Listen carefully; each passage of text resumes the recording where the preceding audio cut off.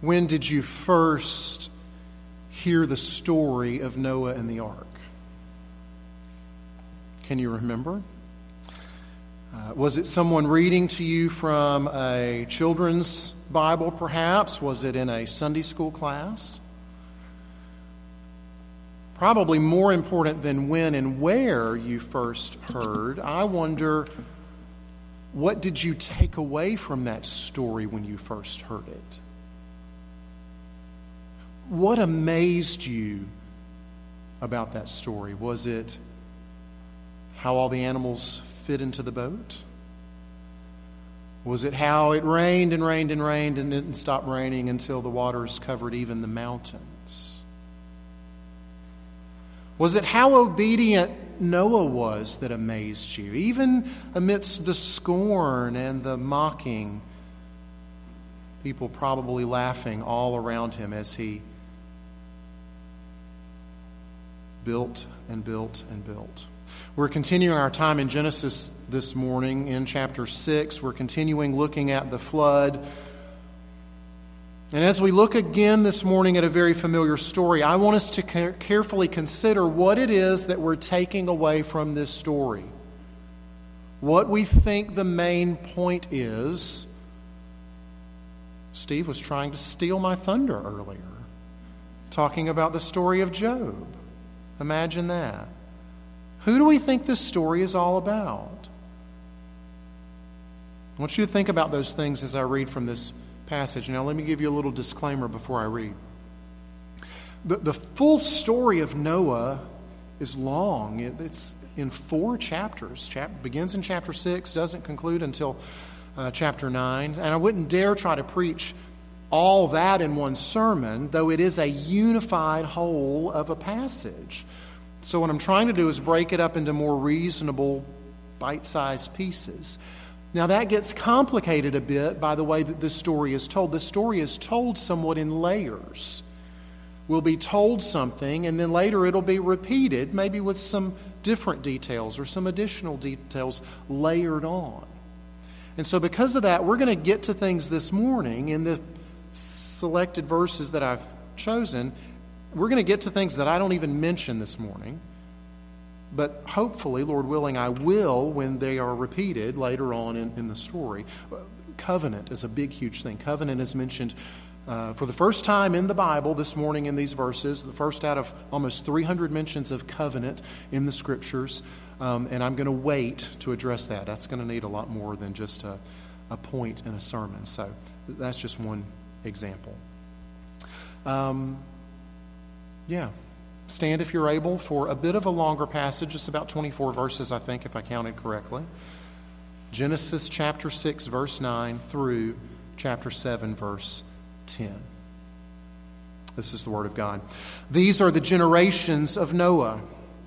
Noah was a righteous man, blameless in his generation. Noah walked with God. And Noah had 3 sons, Shem, Ham, and Japheth. Now the earth was corrupt in God's sight, and the earth was filled with violence. And God saw the earth, and behold, it was corrupt, for all flesh had corrupted their way on the earth. And God said to Noah, I have determined to make an end of all flesh, for the earth is filled with violence through them. Behold, I will destroy them with the earth. Make yourself an ark of gopher wood, make rooms in the ark, and cover it inside and out with pitch. This is how you are to make it. The length of the ark 300 cubits, its breadth 50 cubits, and its height 30 cubits. Make a roof for the ark, and finish it to a cubit above, and set the door of the ark in its side. Make it with lower, second, and third decks. For behold, I will bring a flood of waters upon the earth to destroy all flesh in which is the breath of life under heaven. Everything that is on the earth shall die, but I will establish my covenant with you. And you shall come into the ark, you, your sons, your wife, and your sons' wives with you. And of every living thing of all flesh you shall bring 2 of every sort into the ark to keep them alive with you. They shall be male and female.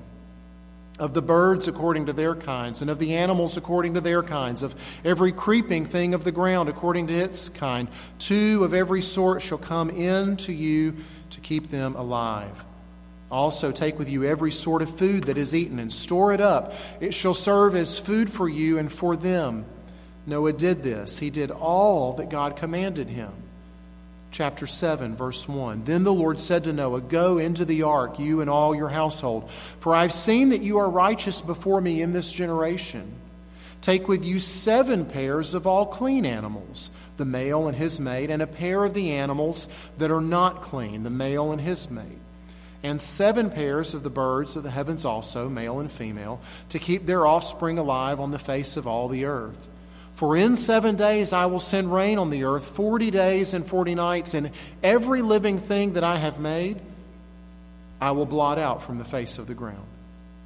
And Noah did all that the Lord had commanded him. Noah was 600 years old when the flood of waters came upon the earth. And Noah and his sons and his wife and his sons' wives with him went into the ark to escape the waters of the flood. Of clean animals and of animals that are not clean, and of birds, and of everything that creeps on the ground, 2 and 2, male and female, went into the ark with Noah as God had commanded Noah. And after 7 days, the waters of the flood came upon the earth. May God bless the preaching of his inspired, inerrant, infallible, and authoritative word. Let's pray. God, we need your help. We need your help to understand your word. We need your help to take away from your word the main idea. To see the big picture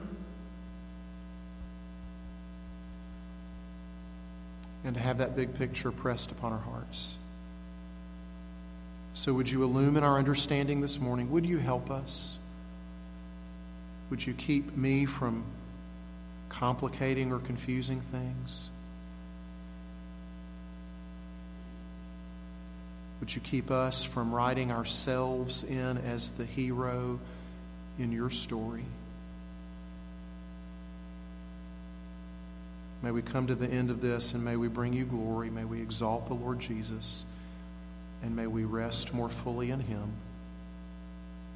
We pray in his name and for his sake. Amen. Please be seated.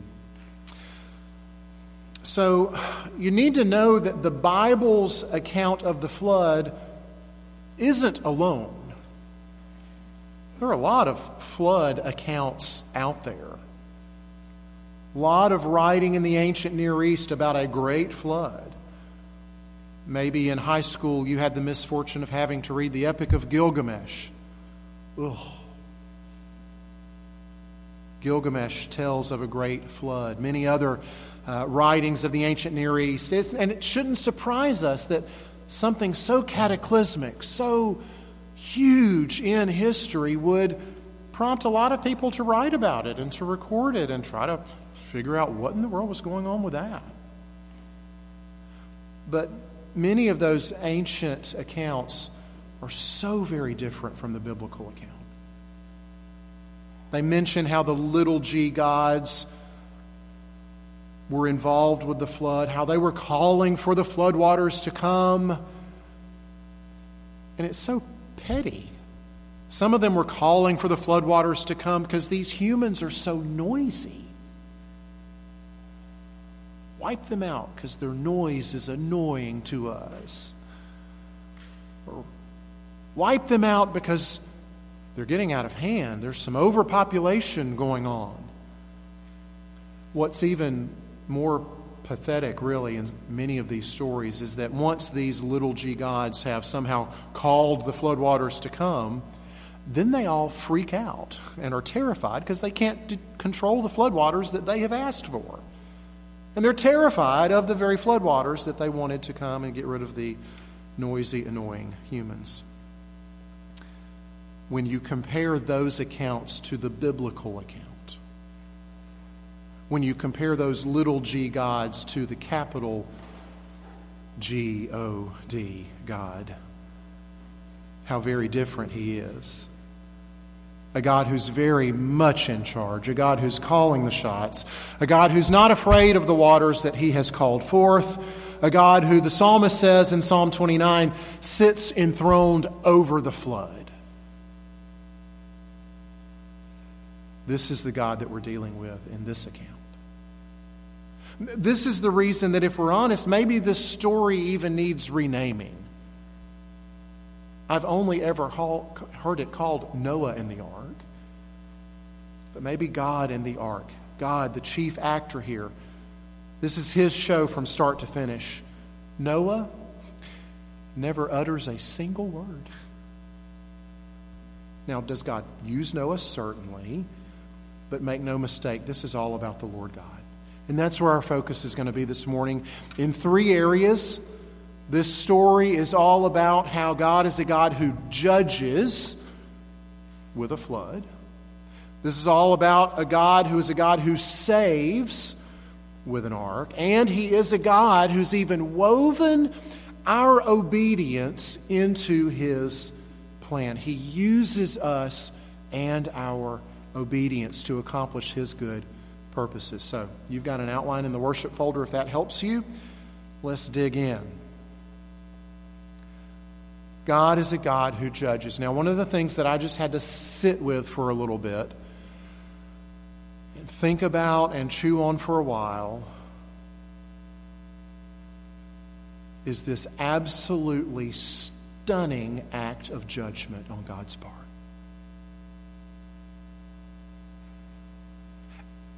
It is breathtaking in its scope. The degree of devastation, the lives lost.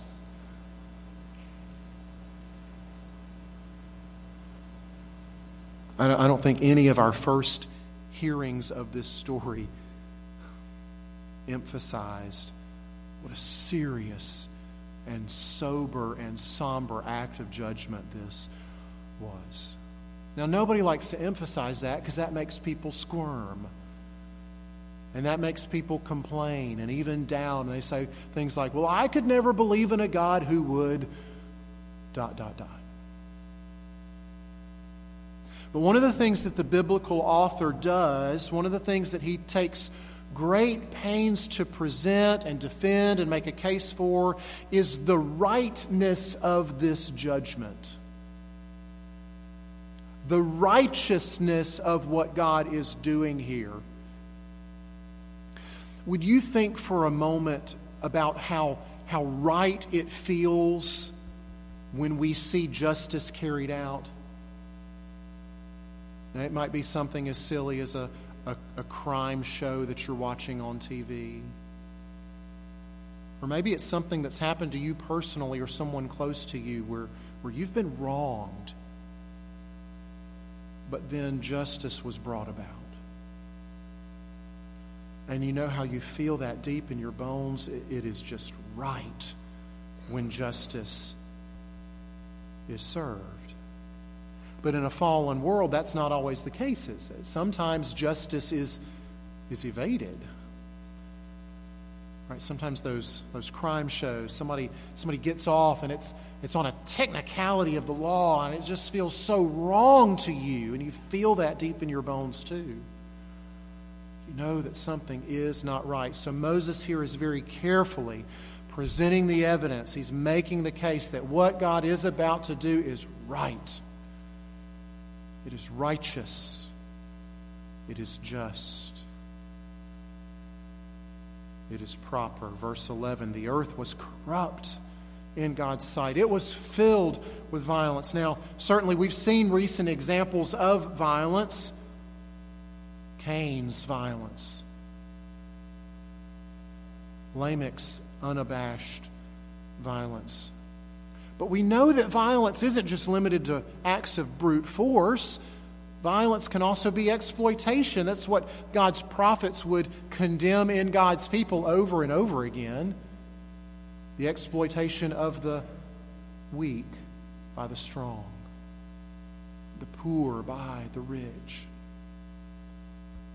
3 times in 2 verses we see the earth's corruption. Corrupt used as a noun corrupting, used as a verb. This is what has led to this point. It's not a small handful of indiscretions by a couple of bad actors. No, this is commonplace. This is filling the earth.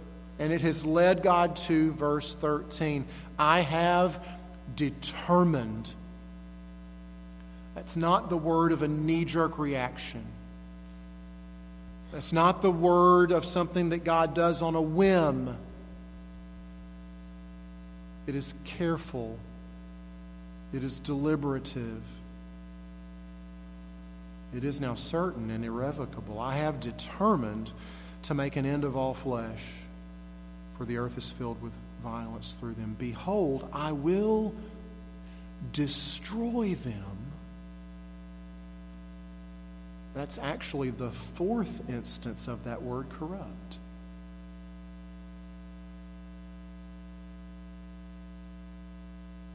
The earth is corrupt. The people have corrupted it. I, the Lord, will complete its corruption, its ruin, its destruction. God is only completing what the people have already started. He's not coming to an otherwise blissful and beautiful existence of people and out of sheer meanness has decided to inflict some terrible pain and misery on them. No, He has decided, as one commentator puts it, to destroy what was already virtually self-destroyed.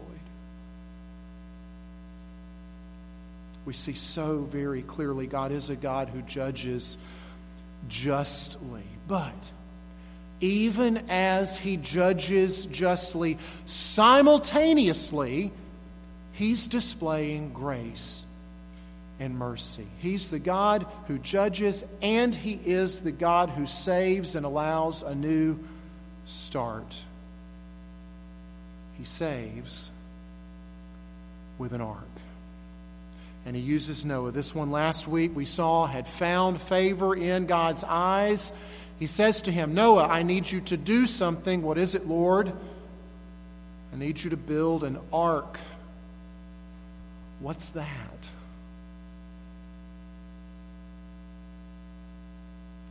There will actually be another ark in the Bible. Not the Ark of the Covenant. That's what you're thinking. No, there was another ark. Same word, because Ark of the Covenant uses a different word. No, there's a second ark. And it wouldn't be Noah rescued by it. It would be Moses. That little basket is an ark. Same word.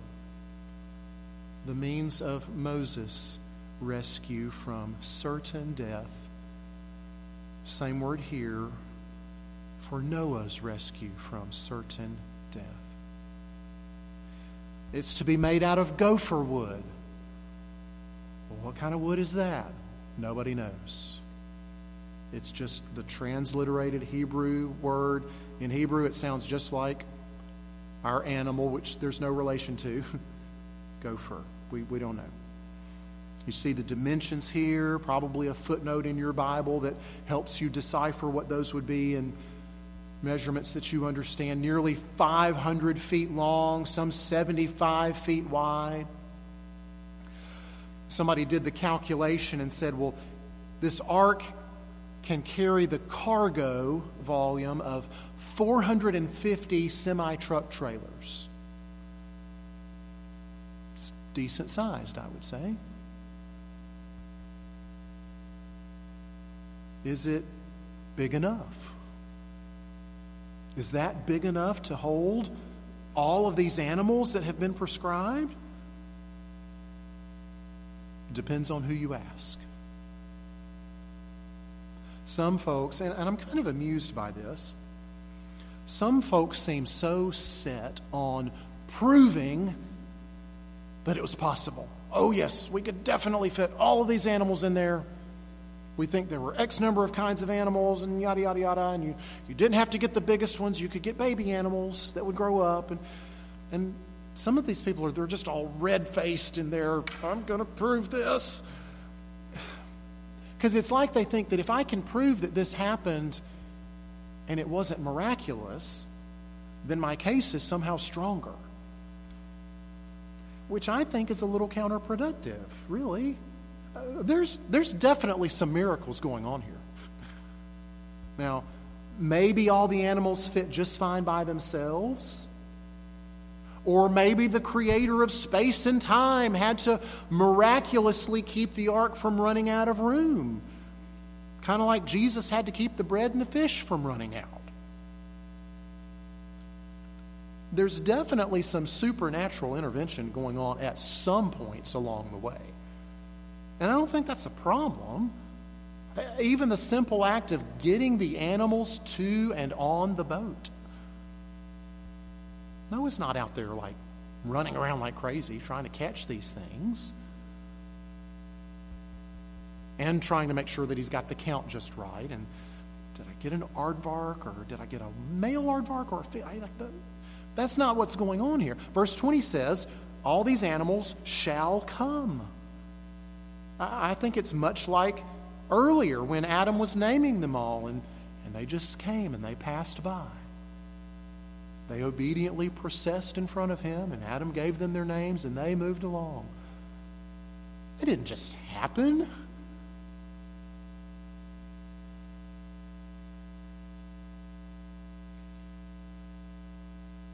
He's saving them. He's a God who saves. That in and of itself is miraculous. Some of these other details can be miraculous too. There's no problem there. He's the God who judges, and He's the God who saves. But it's not just Noah that's being saved. You say, oh, well, it's Noah and his family. Well, it's not just Noah and his family that's being saved. We need to keep in mind the big picture here. Back in the garden, when it all went south, and God made a promise. He said, one day, Eve, one day, one of your offspring, he's going to be victorious.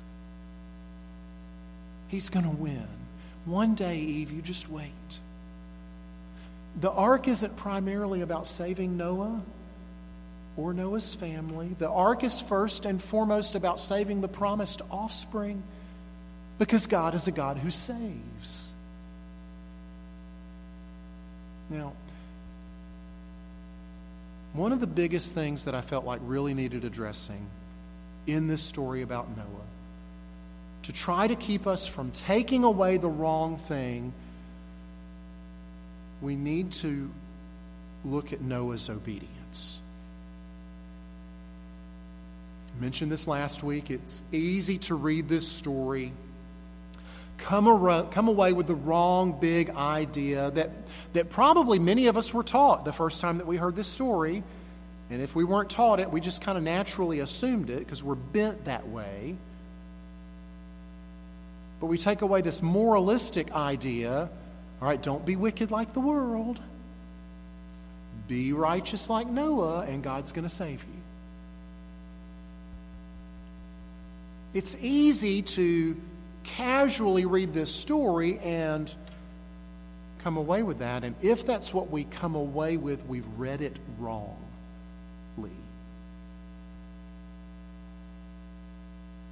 We need to read carefully and thoughtfully. Last week, I argued that Noah's obedience was not the cause of being favored in God's sight. His obedience was the effect of being favored in God's sight. I argued that grace always precedes obedience and righteousness. God will save you, He will rescue you, and then He will make you righteous. Look at the preamble to the Ten Commandments, right? I rescued you. I got you out of Egypt. Here's how you're going to live.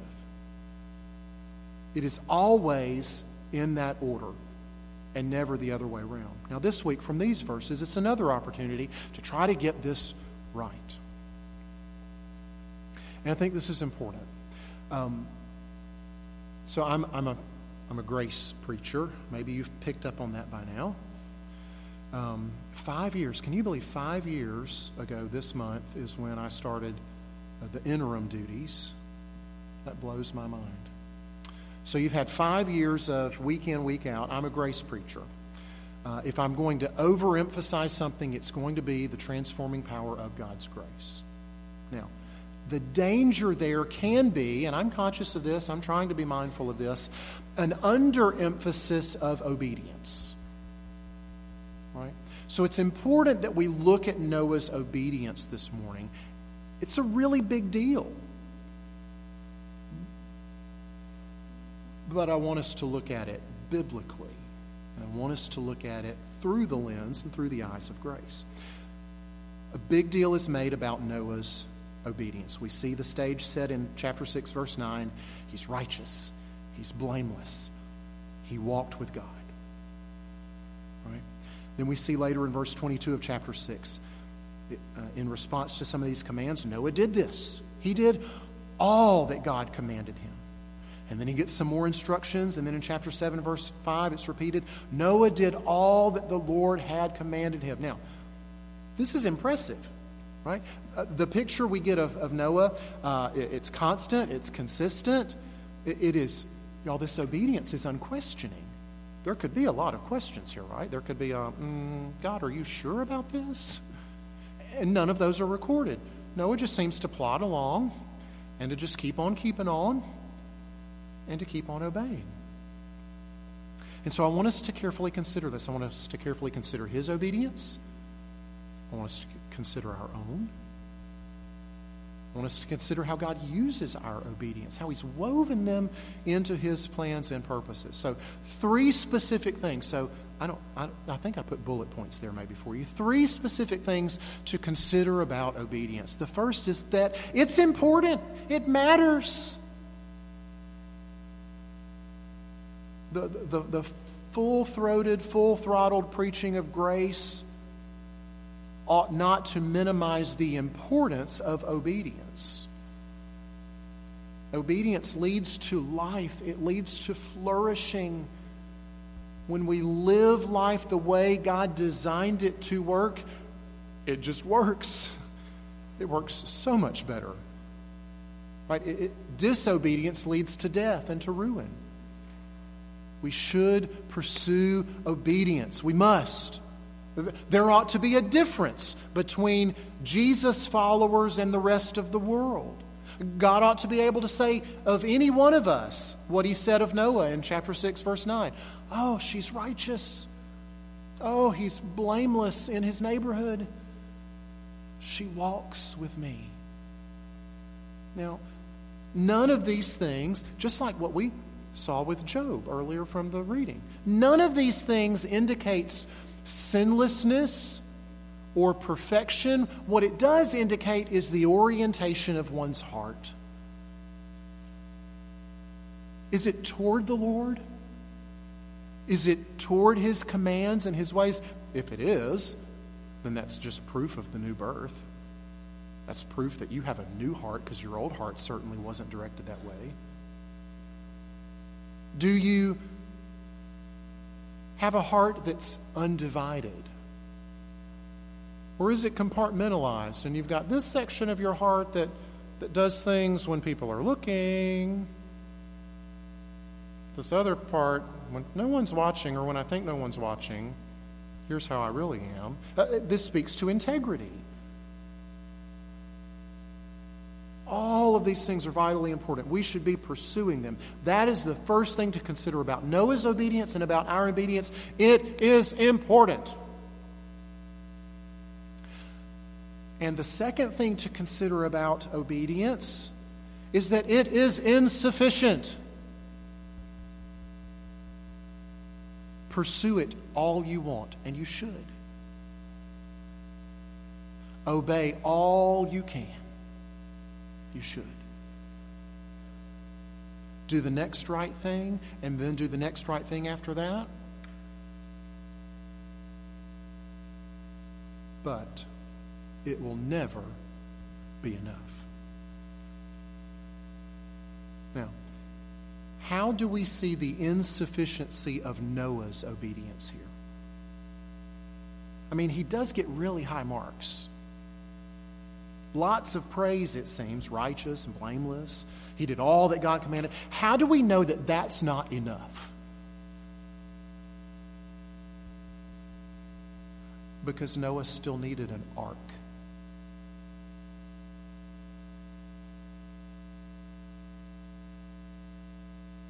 Noah still needed a boat to get into to survive the judgment.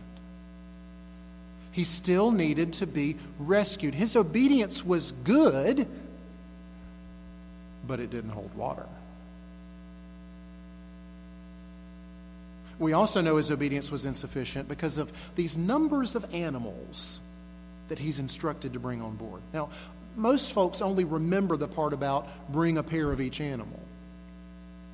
Well, what about the sevens business? The more specific instructions that we get in chapter 7, verse 2, God adds on. For the clean animals, bring 7. Now, the ESV calls that 7 pair. It's literally just 7, so you do with that 7 what you want. Calvin said, I think it's 3 pair plus an extra to get to 7.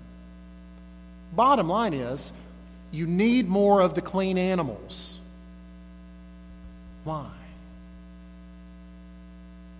Well, we'll see in a few chapters, because you still got to make sacrifices. You still got to bring an offering if you're going to come acceptably into the Lord's presence. We know Noah's obedience is insufficient because he's still got to make sacrifices. That's how we know it was insufficient. But why was it insufficient? Why would Noah's obedience not hold water? Because it had holes in it. It was tainted by the stain and the guilt of sin. Here's your Calvin quote for the day. Since some fault always adheres to our works, it is not possible that they can be approved, except as a matter of indulgence. The grace, therefore, of Christ, and not their own dignity or merit, is that which gives worth to our works. You see, these works of ours, this obedience of ours, is only ever fueled by grace, but it's also ever only accepted because of God's grace. Every good thing we do, somebody said, and I can never remember who it was, even our tears of repentance need to be cleansed by the blood of Jesus.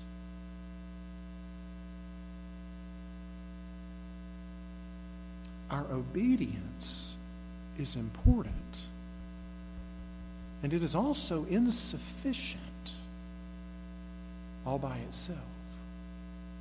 The third point that we need to remember about Noah's obedience and ours is that its starting point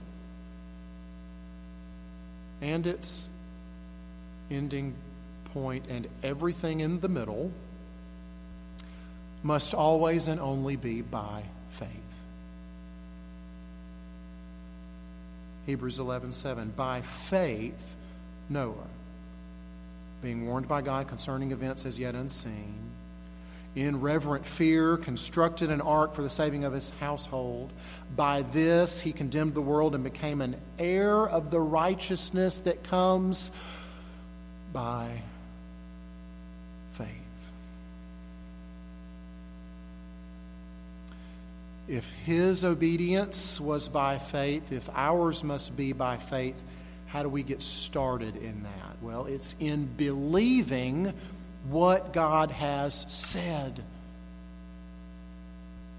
For Noah, it was believing the warning. Faith, and therefore our obedience, has its beginning in believing the Word of God. I'm going to destroy the world, he said. Noah had to believe that was true. I'm going to save you. I'm going to rescue you in this wooden vessel that you're going to build. He had to believe that was true. Paul tells us in Romans 10 that faith comes from hearing the message. Right? So this is very specific. This is very objective when we say that obedience has to be by faith. This isn't Oprah faith, right? Oh, everybody's got to have faith and just believe. No, this is very specific. It's objective. It is tied to something. It is tied to the truthful reality expressed by God in His Word. Noah heard the warning. He believed the warning. He acted on the warning. He started building.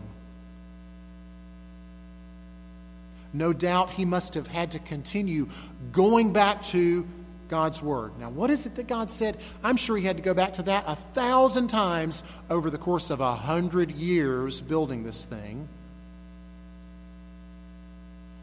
He and his sons cutting down all those trees, hauling all those trees, fashioning boards out of those trees, connecting all those boards together, making the biggest wooden vessel ever, perhaps. 100 long years. Think about the scoffing and the mocking that he must have endured. How he had to keep going back to what God had said and believe what God said. All right, you're going to judge? All right. All right, you're going to rescue? Okay.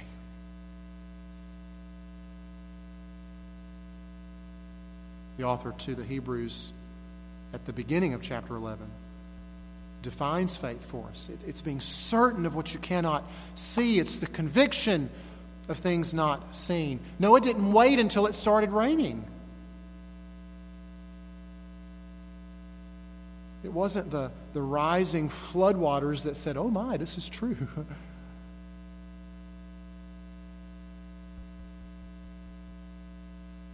His belief was based on what God said. This is the basis of Noah's obedience. It must be the basis of ours. And you and I need to hear the same warning today.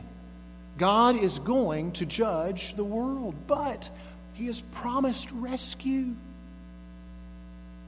All who trust in Noah's offspring, this offspring of the woman, preserved in that ark that Noah built, that offspring who would not endure just floodwaters, but the deluge of God's wrath poured out for our sin and rebellion. The one whose obedience was perfect. It was all that it should be. It was all that ours should be. It had no holes. It had no taint of sin. The rescue that has been promised. The obedient response of faith is all that is required.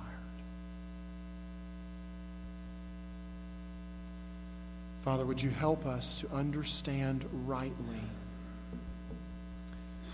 this story about you?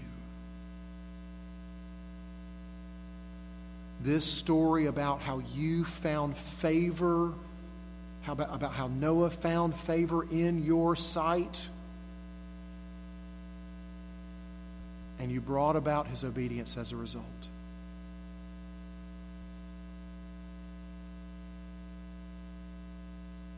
How you, by faith, counted him as righteous, though he was not really.